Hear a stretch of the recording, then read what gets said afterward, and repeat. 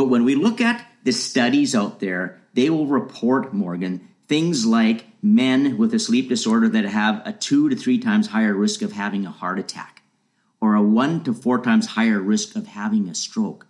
We also know that the data will tell us that people who suffer from sleep deficiencies, Morgan, are involved in over 30% of fatal car accidents. You're listening to the Small Business Mastermind, a podcast created to help small businesses juggle business, finance, health, and wellness. I'm your host, Morgan Berna. The Small Business Mastermind is brought to you by Olympia Benefits. If you're looking to reduce your healthcare costs, visit olympiabenefits.com. Hello, and thank you for tuning into this episode of the Small Business Mastermind. On this episode, we've brought back Rick Tiedemann, who previously spoke on an episode about leadership well-being. This time, he's going to walk us through why sleep is more important than most of us even know. Rick dives into the repercussions of fragmented or suboptimal sleep, what really happens while we are sleeping, what we should be reducing or eliminating from our day to improve our sleep, and tips for people who travel a lot for work. This is a really great episode. I think you're going to really enjoy it. So let's dive right in, and I will be checking in with you again at the end of the episode. While Rick Tiedemann has been enthusiastically engaged in the corporate world for 35 years, he has only truly worked for the Tiedemann Corporation. The partnering with various organizations was and is vital, as it is through these partnerships that the Tiedemann Corporation and its shareholders, Rick, his wife, and their 3 kids, are able to thrive in a manner that they enjoy. Rick spent over 30 years working in the multinational pharmaceutical industry as a senior leader and executive within a wide variety of therapeutic areas. His leadership responsibilities included partnering with colleagues to develop high-performing business development teams, government relations and market access compensation, personality profiling education, and corporate strategy. Rick's professional passions have always included a combination of health and business interests. In 2012, Rick chose to follow his why and opened a Koopman Healthcare Center in Edmonton, where he is a senior director with a focus on corporate health. His 35 years in the corporate marinade have helped to fuel his current passion, which is to create a new narrative around leadership well-being and to get leaders to think about leadership health as a vital risk mitigation strategy within their business. He speaks extensively with CEOs and EO forums, executive teams, and other leadership groups to help them appreciate how they can become corporate athletes and create the absolute best version of themselves.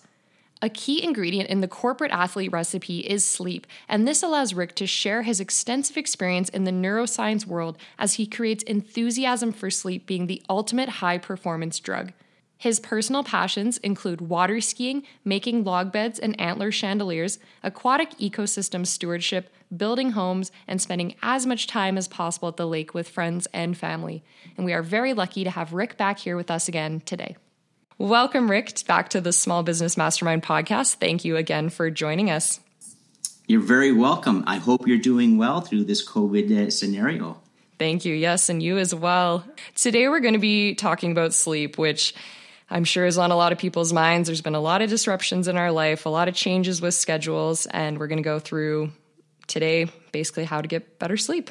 Yeah. Well, as you know, Morgan, and this is why we're having this conversation today, is that one of my real absolute passions is sleep and sleep hygiene. And actually, I do a talk for a lot of businesses, and it's called Sleep is the Ultimate High Performance Drug. And it's just not about performance of the organization. It's about performance for ourselves personally. And we're going to really have a great conversation this morning about the unbelievable benefits of great sleep. And just for our listeners, I wanted to just mention there, we've had Rick on previously with an episode all about leadership well-being, and that's where he talks a lot about performance there. And we touched briefly on this topic, and now we're going to expand on it. So let's start off with, what are the consequences of fragmented sleep? Yeah, there's many, and this is a great way to start our conversation, Morgan, because once we understand the consequences of not prioritizing sleep, then we can heighten our awareness with respect to things that we want to do to try to get it back again and enjoy optimal health, that's for sure. But when we look at the studies out there, they will report, Morgan, things like men with a sleep disorder that have a 2 to 3 times higher risk of having a heart attack, or a 1 to 4 times higher risk of having a stroke. What's the correlation between fragmented sleep and higher risks of heart attacks and strokes. We also know that the data will tell us that people who suffer from sleep deficiencies, Morgan, are involved in over 30% of fatal car accidents. In the United States now, they have actually deemed sleep deprivation as the number one cause of motor vehicle deaths. That's a pretty significant consequence. We also know that people who routinely get less than 6 hours of sleep per night have a doubled risk for getting cancer. And in fact, the World Health Organization has deemed shift work to be a class 2 carcinogen. So that means if you are a shift worker like that, when you're a class 2 carcinogen, there's a direct correlation between shift work and higher rates of cancer, which doesn't impress me because 2 of our kids are nurses, Morgan, and they're married to firefighters and paramedics. So we need to get this figured out as a family, but we need to get this figured out as a larger community for sure. Now, the other thing, Morgan, is that we know that if you have a shorter sleep duration, we're going to talk about what good sleep is later on, but shorter sleep duration is predictive for a lower work rate and a slower completion of basic tasks. So personally or professionally, we don't perform at the highest level. And also, duration of sleep is directly correlated to self-control, our mood. Whether or not we're that individual that gets up on the wrong side of the bed in the morning, Morgan, whether we've got that short fuse. So, boy, it's unbelievable that we get really, really good sleep because the consequences of not doing so are quite dramatic. That just absolutely blew me away. So this is way bigger than just being groggy, being grumpy. Oh, yeah. This is more than having poopy pants. This is serious. This is big stuff here when we start talking about heart attacks, strokes, and cancer. Absolutely. So how sleep deprived are we as a society? Well, the data out there is quite variable depending on the report. But I mean, on the low end, the reports would say that 30% of society right now is getting inadequate amounts of sleep. So that's on the low end. On the high end, I see 70% plus of the report. So there's quite a reporting variation out there. But one of the things that really concerns me, and I do a lot of talks about sleep, even during COVID here, and what I'm hearing is more and more people talking about experiencing fragmented or suboptimal sleep. So we're probably, if we kind of average out all that data there, we're probably in the range of almost 50% of society at any given point in time experiencing suboptimal sleep and therefore putting themselves at risk for what we just talked about. It's a big deal, Morgan. It's a big deal. Absolutely. But what would healthy sleep actually look like? Let's get a couple of things on the table right now as we talk about what great sleep looks like. Because what we should be doing on average, and of course, depending on your age, anywhere from a baby to a senior individual, it is going to vary a little bit. If we look at kind of the working group in that 25 to 65 group, on average, people should be looking for about 7.5 hours of undisrupted sleep. And that undisrupted dimension is really, really important, Morgan. Okay, so there is going to be some variation in there, but let's strive for 7.5 hours of undisrupted sleep. I think a couple of things that I want to get on the table right now before we talk about what good sleep architecture looks like is that we need to understand, Morgan, that sleep problems don't start when you put your head on the pillow at night. They actually start when you take your head off the pillow in the morning, and it's all the goofy stuff that we do all day long, all these unhealthy therapeutic lifestyle choices that we make that actually culminate in us not being able to sleep when we put our head on the pillow at night. So we need to kind of engineer our day to get great sleep.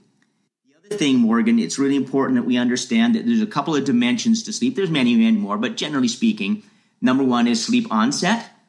Can I fall asleep? And number two is sleep maintenance. Can I stay asleep? And different things that we do throughout the day may impact on one of those two core dimensions of sleep. So now when we look at great sleep, and if we strive for that 7.5 hours, give or take, we need to understand a couple of fundamental things, Morgan. Number one, we don't just fall asleep, go into deep sleep, and stay there until we wake up.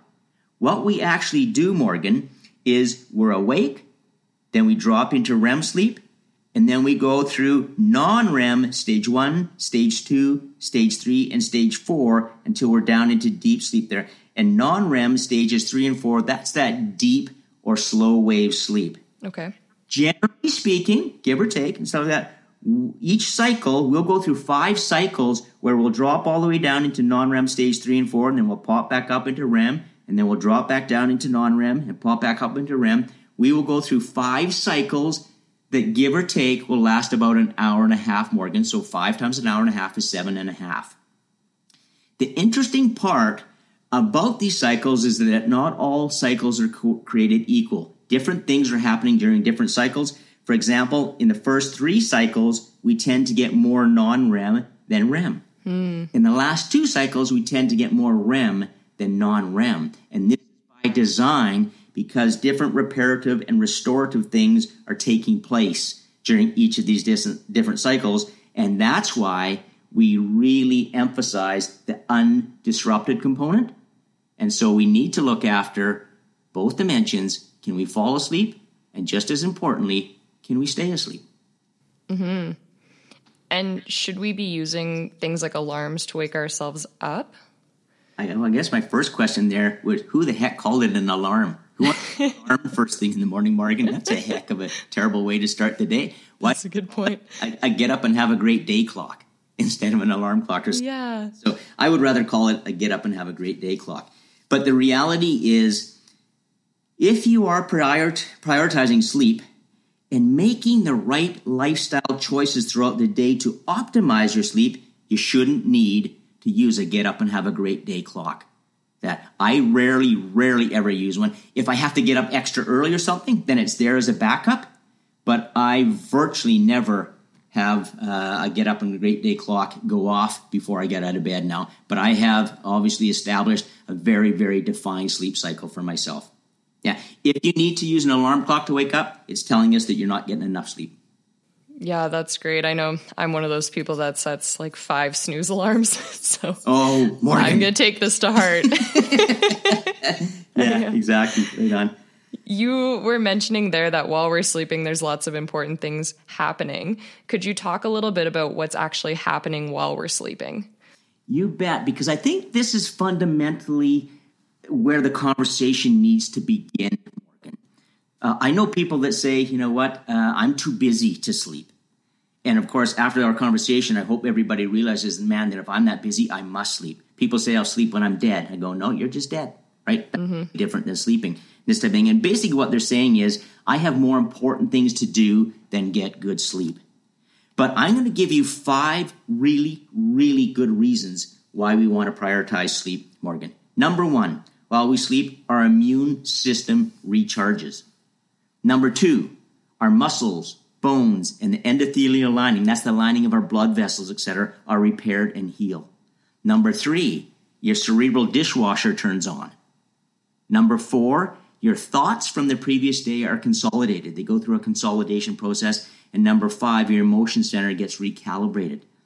So there's so much more that goes on, but I'm going to talk about those 5, Morgan, because if I can't convince people about the value of sleep with those 5, I probably won't be able to convince them, generally speaking. Mm-hmm. So from the immune system recharging perspective, Morgan, we know that when we're sick, our body gets tired, it wants us to sleep. Why does it want us to sleep? Well, because the immune system is working overtime and it needs to recharge so we can do what our body so desperately wants it to do. And so when we're sleeping, what happens is we have cells in our bodies that are called natural killer cells, and the production goes up with these natural killer cells. These are our cancer assassins, Morgan. Okay. So when the population goes up, it helps our body to fight off abnormal cells, cancer cells, and of course, if that natural killer cell population is not going up, then we're not fighting off these abnormal cells. And of course, that's why we're at risk for cancer if we're not sleeping. There's the correlation. The other thing is when we're sleeping, Morgan, the melatonin levels go up. And melatonin not only is a sleep hormone, but it's a very powerful anti-cancer hormone. So if melatonin levels are not going up, then again, we put ourselves at risk for cancer. And of course, from the immune system perspective, human growth hormone is also released when we're getting great sleep, and that boosts the immune system. So, I mean, we want a strong immune system at any time, Morgan. Yep. But certainly during times like COVID-19, it is really good idea to have a strong immune system. So get that great sleep. Let your body have a fighting chance to beat off all those viruses and bugs and everything else, which is so, so important.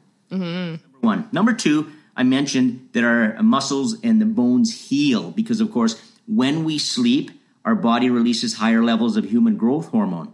And human growth hormone is really the hormone that promotes the maintenance and repair of muscles and bones, and it replenishes the lining of our blood vessels.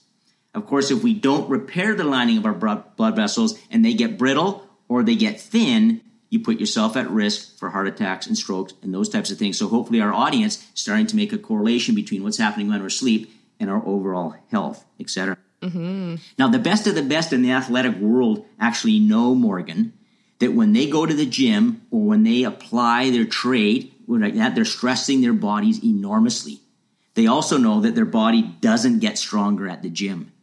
They know that when they do interval training, they stress their body when they're working out, and when they take their breaks, they have unbelievable discipline around nutrition and sleep and psychological well-being because they know that when they sleep, that's actually when their body strengthens.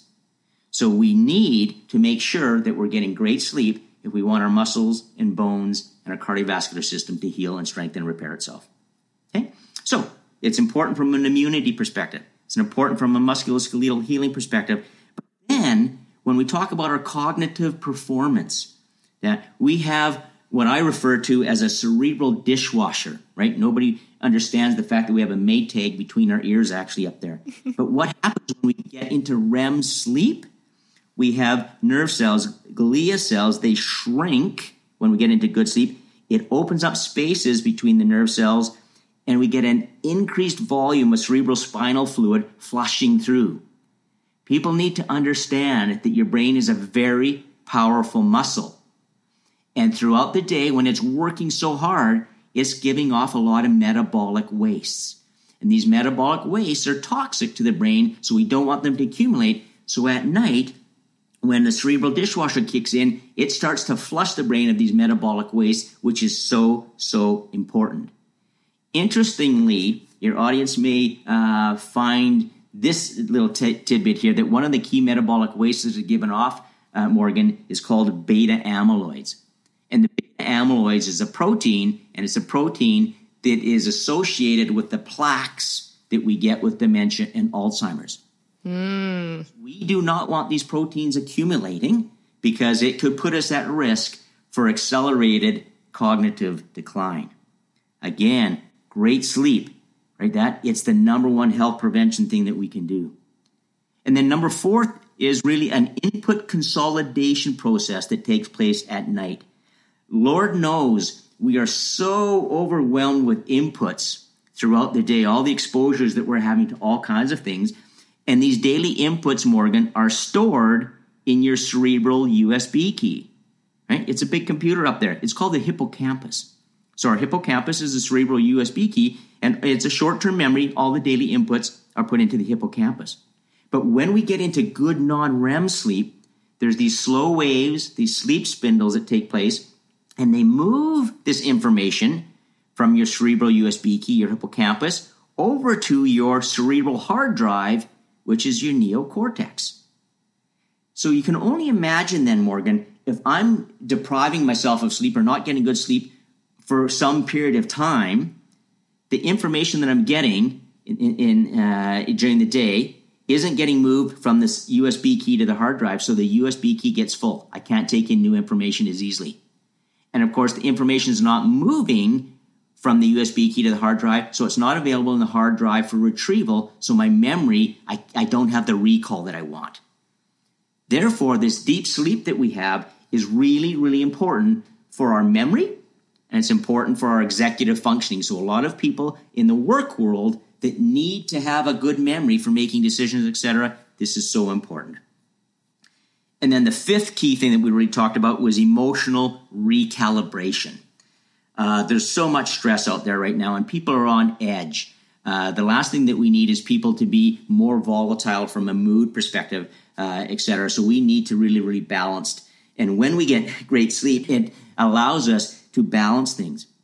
What happens, Morgan, when we don't get good sleep is we have two parts of our brain, one called the amygdala which is the emotion center, and the other one, which is the prefrontal cortex, which is the logic center. When you get good sleep, these two get along. They play nicely. We make great balanced decisions that have the appropriate amount of emotion and the appropriate amount of logic. If we don't get good sleep, a hormone called dopamine goes up.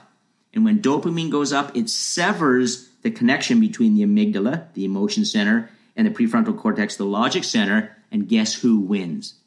Well, of course, the amygdala wins. That's your emotional center. That's why you're so moody.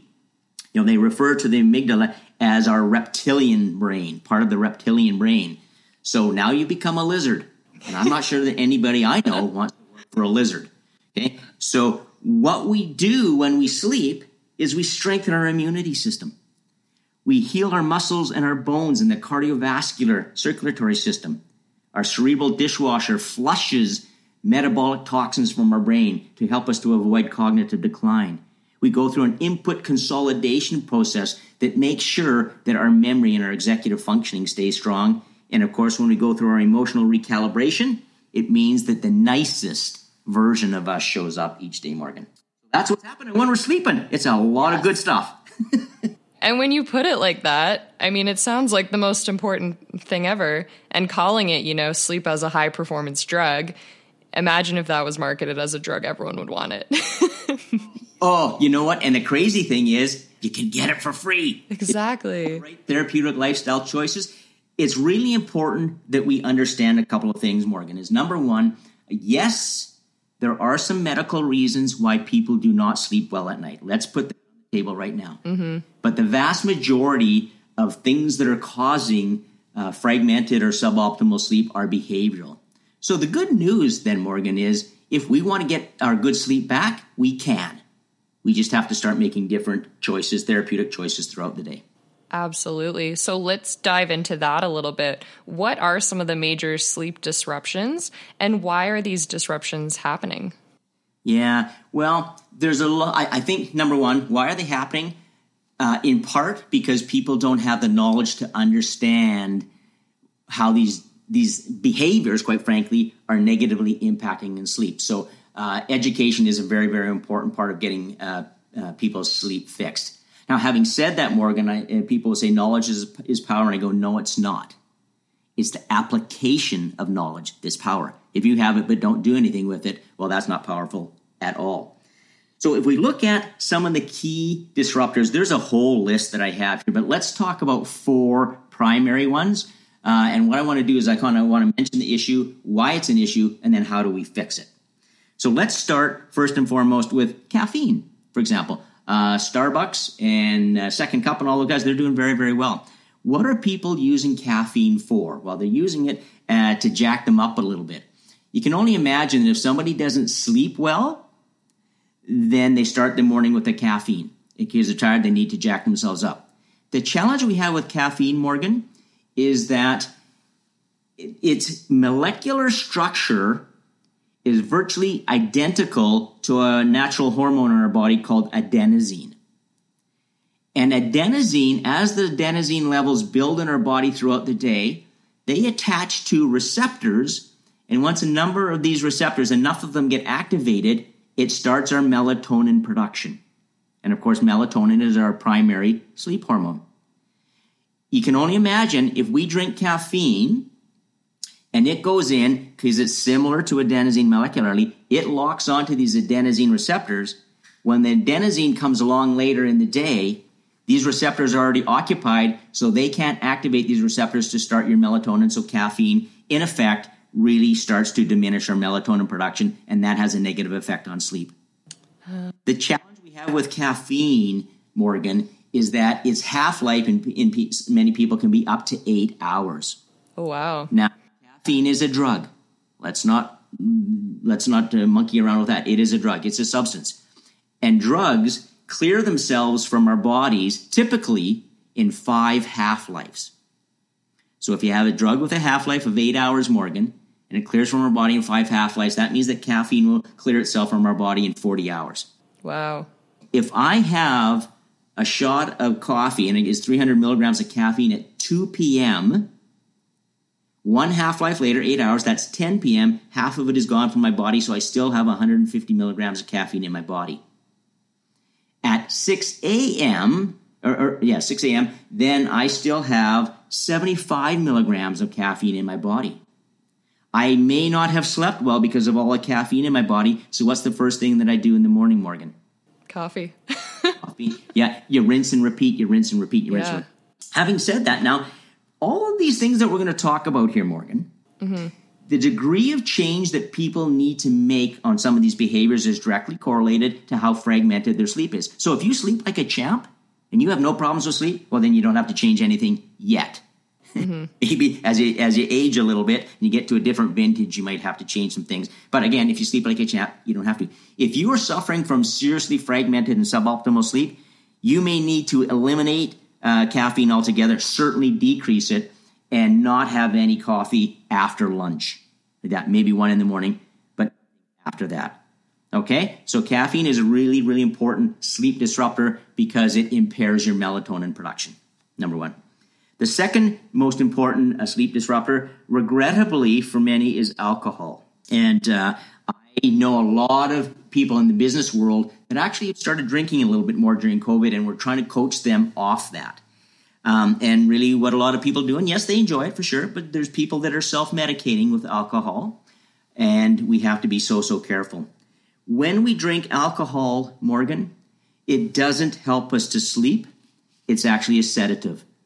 And if we look at people who have had a lot of alcohol versus people that have been anesthetized for surgery, the brain waves are virtually the same, right? So alcohol acts on some of the same receptors as the anesthetics. So you are being sedated, you are not sleeping. And the challenge with that, Morgan, is that when we're sedated, we can drop down into non-REM stage 1 and 2, but we don't drop into non-REM stage 3 and 4. That's the deep healing, restorative phase of sleep, so it doesn't allow us to get the huge benefits of that deep sleep. The other problem is when we start to cycle up a little bit towards REM sleep, alcohol suppresses our REM sleep, so we actually break through our REM and we wake up. And I've talked to so many people, Morgan, that of course they've had a number of drinks, they go to bed, and all of a sudden about 2 o'clock, 3 o'clock in the morning, boom, they're awake. Yeah. They say, geez, I'm awake. Like, what the heck? Well, your sedation has worn off. Number one. And number two, of course, because alcohol is a diuretic, which makes fluids purge from our body. So now you have to go to the washroom. So now you're up and now you're on a rotisserie for the rest of the night. So alcohol is a sedative with a short half-life. It really impairs our ability to get quality sleep. It's actually my number one sleep disruptor personally, Morgan. What I have done is I have just made a choice not to drink during the week. Yeah. And it's not about saying no to alcohol, by the way, Morgan. This is about saying yes to Rick. I'm not saying no to anything anymore. Saying yes to Rick a lot. Because when I don't drink, I sleep better. When I sleep better, I feel like exercising in the morning. I make better food choices and better choices throughout the day. A happier, healthier, higher performing version of Rick shows up, and I like that Rick. That's a great way to look at it. Yeah. I'm not saying no to alcohol. I'm saying yes to Rick a lot because dang it, I'm worth it. Yeah, absolutely. So I need to help people understand how to cross that psychological bridge from the no side to the yes side. That's how, and it works for me.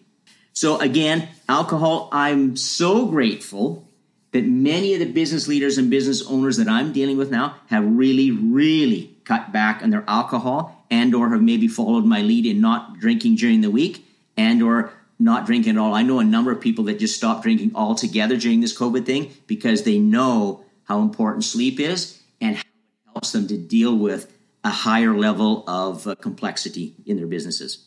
Okay? Yeah. So caffeine needs to be modified. Alcohol needs to be eliminated or modified. And then the third major disruptor that we see out there, Morgan, is technology. Yes. And so this can be cell phones, laptops, TVs, all of these light-emitting devices. Because what happens, Morgan, is the blue light that comes from these devices goes in through our eyes and suppresses our melatonin production. And therefore, what I really encourage people to do is my bedtime is 9:30, Morgan. So So my wife and I go into what's called kind of a sundowner calming phase at about 8 o'clock, and the technology is definitely off by 8:30. So we want no exposure to technology for an hour before we go to bed, because what that does is a couple of things. Is number one, we're not getting the blue light effect, so it allows our cortisol levels to settle down and our melatonin levels to start coming up. Cortisol and melatonin are inverse. Of course, cortisol is our fight or flight hormone. It jacks us up. Melatonin will calm us down. So we don't want the blue light effect. We want melatonin levels to start coming up. That's really, really important for sleep onset. Okay? So that's number one, the blue light effect. Number two is the content of the technology. And I know people that are watching all kinds of things, whether it's a slasher movie or maybe you're even watching the news and you're just so tired of the COVID stuff and all the parliamentary stuff that's going on there. The news is creating high or medium levels of anxiety and stress and angst in people. And what people are watching, the content of stuff, even if they're on Facebook and all these other types of things, or doing, God forbid, work emails just before you go to bed, and you get one of those emails that just irritates the living heck out of you, right? Yep. And that happens, that content causes an elevation in cortisol, which crushes your melatonin and again will impair your ability to sleep. So technology, I've got so many business leaders again that have adopted that technology-free zone. And what they're really doing is they're saying, this is recovery time for me because I'm so engaged in energy exertion through the day. I need to have some energy recovery time for my body to heal and to strengthen. Sleep is an important part of that. So I'm turning the technology off by 8:30. Can I ask quick? I was given the prescription glasses that have the blue light filter. Yes. Is that something you recommend for people? Well, it certainly is a step in the right direction. Mm-hmm. It doesn't really do the full thing, because one of the things that they've learned, Morgan, is they will put people in a completely black room. Blacker than the inside of a cow. Okay. Then they will tape a light behind their knee, a little light behind their knee, and their melatonin production drops about 40%. Huh. So what do we learn from that? We learn that our skin has some photoreceptors in it. So while you're protecting your eyes and getting some of that light exposure drop down, your skin is still exposed to all of this light, and there's still going to be a diminishing impact on your melatonin levels. So that's a nice marketing thing. Yeah. But I'm not sure that we're getting the therapeutic value that we really want. Yeah, not the full story there. Okay. So that's the light component. But then the second thing is, what are you doing? What's the content? Are you doing emails? Mm-hmm. What are you watching that is irritating you? And content is just as important, and maybe even more so these days, because there's so much negativity out there. Yep. That you need to shut that stuff off, and you need to do what I call is a technology fast. Do a technology fast for an hour and a half before bedtime, before you head in your pillow. Yeah. Great point. Yeah, so those are the things. And I think the last one that I would say is, okay, so we talked about caffeine and alcohol and technology. The last one is food. I know way too many people who have the largest meal of the day at dinner time, Morgan. And it makes no sense physically, biologically, metabolically for us to eat the most amount of food, take in the most amount of fuel when we're going into the least active period of the day. Really, the routine for food should be eat the most for breakfast on a relative basis. So for breakfast, eat like a king. For lunch, eat like a prince. For dinner, eat like a pauper. You do that, you want to finish eating by 6:30, and make sure it's low carb, because too many people have dinner too late with too many carbs, and now metabolically their system is just revved right up and their sugars are going up. That's going to have some real problems as it relates to sleep maintenance. So again, if you finish eating by 6:30, a low carb meal, your body can go into a metabolic quieting period by about 3 hours later. Mm-hmm. That's really, really important from a sleep perspective.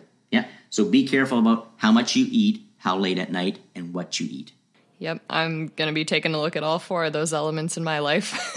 Yeah. And the cool thing is, once you start getting some of this stuff going and you sleep well, we've all had those nights, Morgan. We get up in the morning and go, that was great. Yep. Hey? Like that. I go, okay, so now why aren't you making decisions to feel that way more often? Absolutely. Yeah. You can. So let's do it. So what about when people use marijuana as a sleep aid? Does that work? Yeah, well, the number one reason, and I know a number of people in that cannabis world, the number one reason why people are using marijuana these days is really as an anti-anxiety, a calming medication. Okay? So the data from marijuana is still a little bit thin relative to alcohol and its impact on sleep. So I don't think we can be as definitive with marijuana at this point in time in terms of its impact on REM sleep, etc. But the one thing that I would say is if people need to use marijuana before they go to bed, what they're doing is they're self-medicating, number one. Number two is they're managing symptoms. I am a big, big believer, Morgan, in going back and figuring out what the root causes are. And of course, I work with Copeman Healthcare, and at Copeman Healthcare, we are all about prevention and early detection. Yep. So I want to know what's the root cause that's resulting in that much anxiety and stress that requires you to use marijuana as an anti-anxiety medication so you can calm yourself and get some sleep. Yeah, so I think we're putting the cart before the horse there a little bit. And when I've talked to a lot of people there, when we've gone back and reverse engineered their days, to when you take your head off the pillow in the morning, many of them have been able to stop using the marijuana. Mm-hmm. Many people have been able to stop using the alcohol or sleeping pills. Mm-hmm. Yeah, so what about using sleeping pills? Is this also something that can be harmful? Well, we have to be careful because many of the sleeping pills come from a class of drugs known as anti-anxiolytics, again, benzodiazepines. And many of these medications are actually being used for their side effect of drowsiness and this type of thing, which I don't know if that's the best thing to do. Mm-hmm. The other challenge that we have with many of these sleeping pills is they act more like sedatives.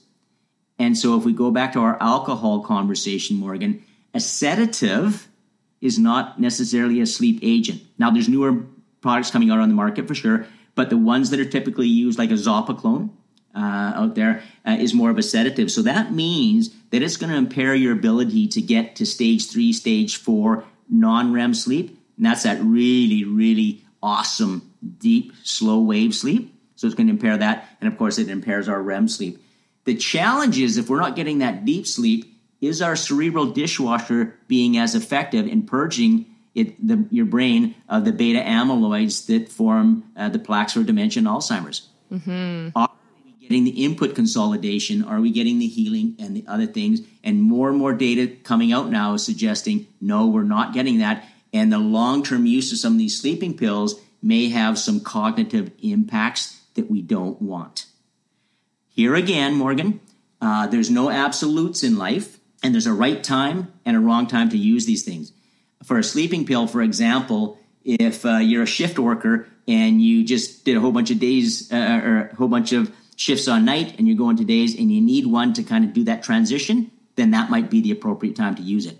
If you're going on a trip and there's a lot of time zone changes, you might need it for the first night to help you transition a little bit. So that could be a strategic use of one of these sleeping agents. Mm-hmm. Long-term use, generally speaking, would not be a good thing if your sleep disruption is behaviorally based versus medically based. Yep. So taking a look at all these factors you've mentioned. Yeah, you betcha. Yeah, that because if it's medically based and you just can't sleep and it's causing all kinds of other things, well, you know what? We need to use our judgment in all of these situations. However, I have had lots of conversations with people that don't want to make the behavioral changes and they continue to rationalize bad behaviors and suffer from a sleep perspective. When I hear people rationalize things and they don't want to change their behaviors, I just refer to that as polishing a turd, Morgan. We have to stop that. We have to be better than that. And when we get better than that, we can enjoy unbelievably great health. Absolutely. So say we've had that bad night's sleep. We're tired at the end of the day. Would taking a nap be able to replace some of that poor sleep? Well, napping, so there's two things there. So I'll put in napping there. And then the other one is I don't sleep all week long, and so I sleep in on the weekends. Can I play catch up in some way, shape, or form? Okay. Yeah. So let's start with the naps. We have to be careful Morgan. And here again, if you sleep like a champ and you get your 7.5 plus hours of undisrupted sleep, nap whenever you want, wherever you want, not behind the wheel, obviously, when you're driving, but it's not a problem. The challenge you have is that our body throughout the day builds up what we refer to as sleep pressure or sleep drive, right? The body gets tired, sleepier and sleepier and sleepier, and then you fall asleep. That's the way it's supposed to happen. It's just like food. You get a little bit more hungry, a little bit more hungry, a little bit more hungry, and then you feed yourself. So there's a hunger drive that builds up in our body. When you have naps, what you can do is you can disrupt the process of building up sleep pressure or sleep drive. So here's an example. I know my wife is going to make a beautiful dinner one night. I'm coming home. I stop at the corner store and I buy a big bag of pistachios and I eat the whole dang bag on the way home. How hungry am I when I get home? Not very. Right. So if I have a nap, and I know a number of people that will kind of come home from work, they'll have that big meal in the evening that we shouldn't be having more. Then they sit down to watch the news, and next thing you know, they're napping, and of course they can't fall asleep. So what we need to do there is not have that nap, not have that big meal to begin with, not have that nap. Let that sleep pressure and that sleep drive, go for a walk, do something. Don't put yourself into that stationary position where sleep is going to kind of overwhelm you. Go somewhere and then go to bed at a regular time. Anybody, we all love a nap when we're on vacation, we're at the lake or we're here, we're there. We absolutely love it. But I will tell you, during the week, I just don't nap, but I don't need to nap because I'm sleeping so well at night. If people need to nap a lot, well, I think we need to back it up a little bit again and say, what do we do to get your nighttime sleep to where it's very, very effective and a high quality?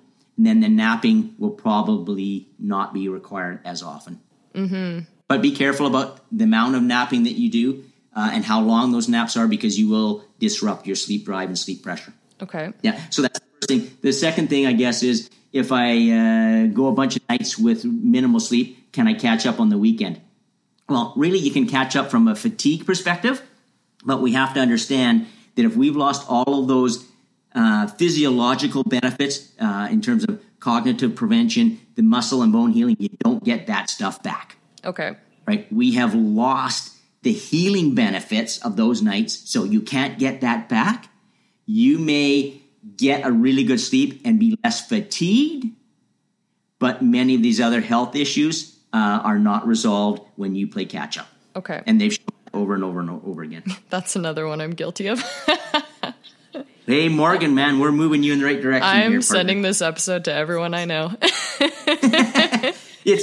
And you know what? Yeah, regrettably, it is so pervasive within society, and it's the number one talk that I'm asked to do for organizations, quite frankly. And they asked me to come out to their retreats and get this going because organizations understand how vital this is, not just for the performance of the organization, but if you really believe in your people and that your people are your number one asset. I always say, well, people aren't the number one asset. Healthy people are my number one asset. Really sick people are not. So how can I help people to be the healthiest possibly? So for themselves first, and their family second, and the organization third. And sleep is a vital part of that. Absolutely. Yeah. We talk to organizations all the time, and we help to get things rejigged within the company. But the leadership team within the organization has to support, right, the initiative to get people sleeping better. Mm-hmm. Okay. And our last topic we're going to touch on here are, what are your tips for people who travel for work? And I do a lot. So I do anywhere, typically 100 to 120 flights a year. Wow. So this one kind of really relates to me. And you have to be pretty disciplined if you're going to be traveling that much. So the things that we really encourage people to do when they travel is obviously drink lots of water. When I go to Vancouver, for example, from Edmonton, I stay on an Alberta time zone. I don't switch the time zones because I don't want to adjust my rhythm, and that's easy to do. It's only one time zone. Mm-hmm. If you go to Toronto, often I'll try to stay on my time zone too because it's 2 hours difference there. I'll try to schedule meetings around my time zone. It's fine. But as soon as you go 2 hours or more, then it gets difficult to maintain that. Yeah. But when you can, try to maintain your sleep schedule. I have small dinners with few carbs. We talked about that. I exercise in the morning religiously. That's so important. You may want to take a little bit of melatonin.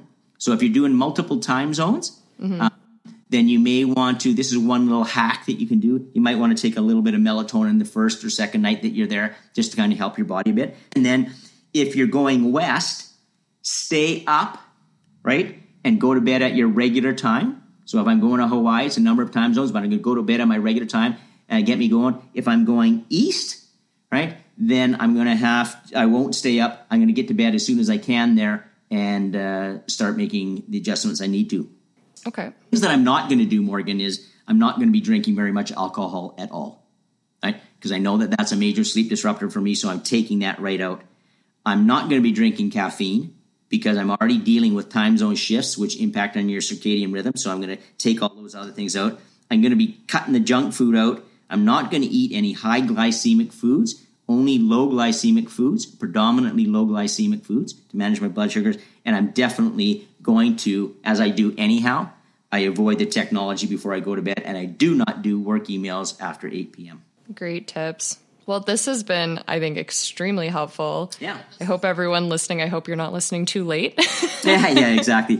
But I hope everyone listening can take something away from this.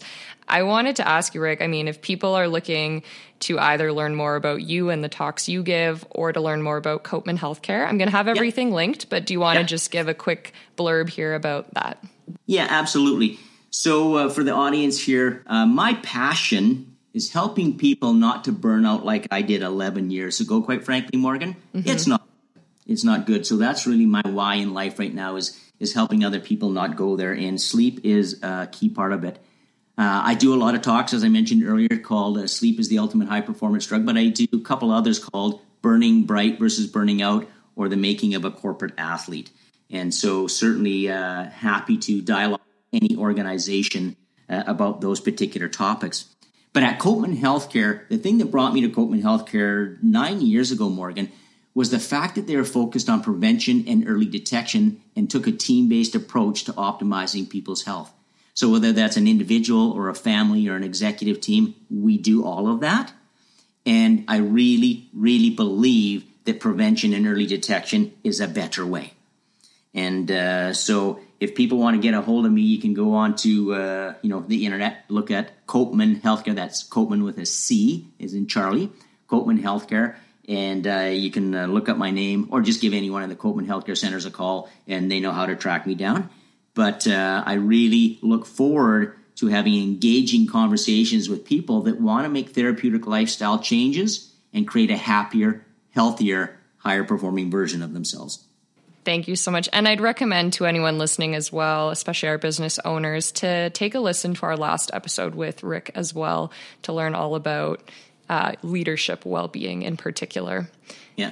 And maybe we get a chance to talk again, Morgan. Maybe we'll talk about the making of a corporate athlete. Every time we talk, I'm just sitting here like eyes wide open. And it's absolutely great. So thank you so much for, again, coming on, Rick, and sharing all this awesome information. Yeah, stay well, and I hope you have a great day, but a better night, Morgan. Thank you. I hope you enjoyed this episode of the Small Business Mastermind. I know I will personally be taking Rick's advice and making some changes to my daily routines. If you'd like to hear more episodes like this, you can subscribe to this podcast by visiting olympiabenefits.com/podcast. As well, if you can take a moment to share this podcast with a friend, family member, or colleague, that will be a big help for us in getting the word out and allowing us to continue to bring on amazing guests like Rick. Remember to check the description for all of Rick's details. And with that, I'm going to close out this episode. Thank you again so much for listening, and I'll be talking to you again very soon.